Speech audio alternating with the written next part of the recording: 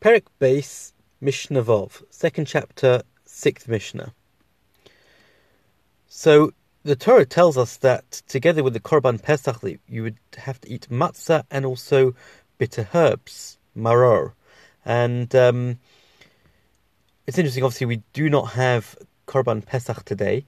We don't have the Paschal sacrifice. So although it used to be biblical, nowadays eating maror on Pesach is midrabanan. The rabbis required us to eat maror on Seder night, these bitter herbs. Question is, which bitter herbs are we talking about? What classifies as maror?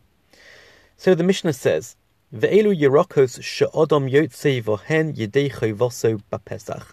These are the vegetables that a person can fulfill the obligation on Pesach for maror, for bitter herbs.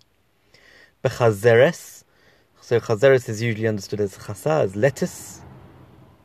Uve'ulshim, some translate this as chicory. Vatamcha, again, not clear what tamcha is. Maybe some sort of endive or something like that. Not clear. Uvacharchavina. Again, some people translate this and understand this as some form of eryngium, which is very bitter leaves and stalks. Uvamoror, and with moror, which Rambam translates as some sort of a bitter coriander. But again, ultimately, we don't know exactly what all these species are. We have a certain tradition on certain species. Lettuce, certainly. We Ashkenazim quite commonly use horseradish. And there are certain other things perhaps in other cultures. But these are different species of bitter herbs that are used. Yotzim bohen bein lachim bein yeveshim. We fulfill our obligation with them whether they are moist or dry. Avalo kvushin velo shlukin velo mevusholin, but not if they're pickled, if they're stewed, or if they're cooked. Presumably those that knocks out some of the bitterness of those particular items. Umitzdarafin lekazayas, and all these different species can join together to have the required amount to eat, which is a kazayas, an olive-sized amount. So if you have a little bit of one and a little bit of the other together, as long as you have a kazayas altogether, one has fulfilled his obligation.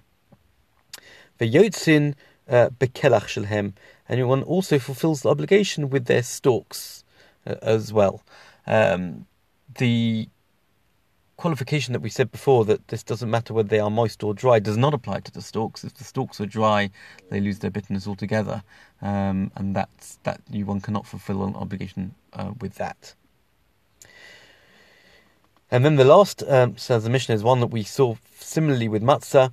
Uvedemai, one can fulfill one's obligation if it's from produce of an am haaretz, of an ignoramus who we're not sure is familiar with the halachot.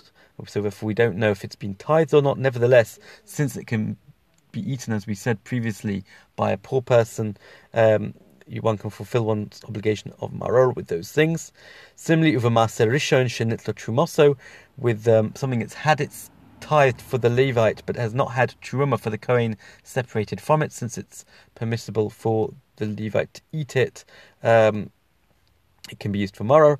Uvamase sheni vehektish sheniftu, and similarly with a tithe called Maser Sheni, which was usually brought to Jerusalem on certain years of the yearly cycle, and also sanctified produce, which had been redeemed. So therefore the items themselves are now free to be used by anybody.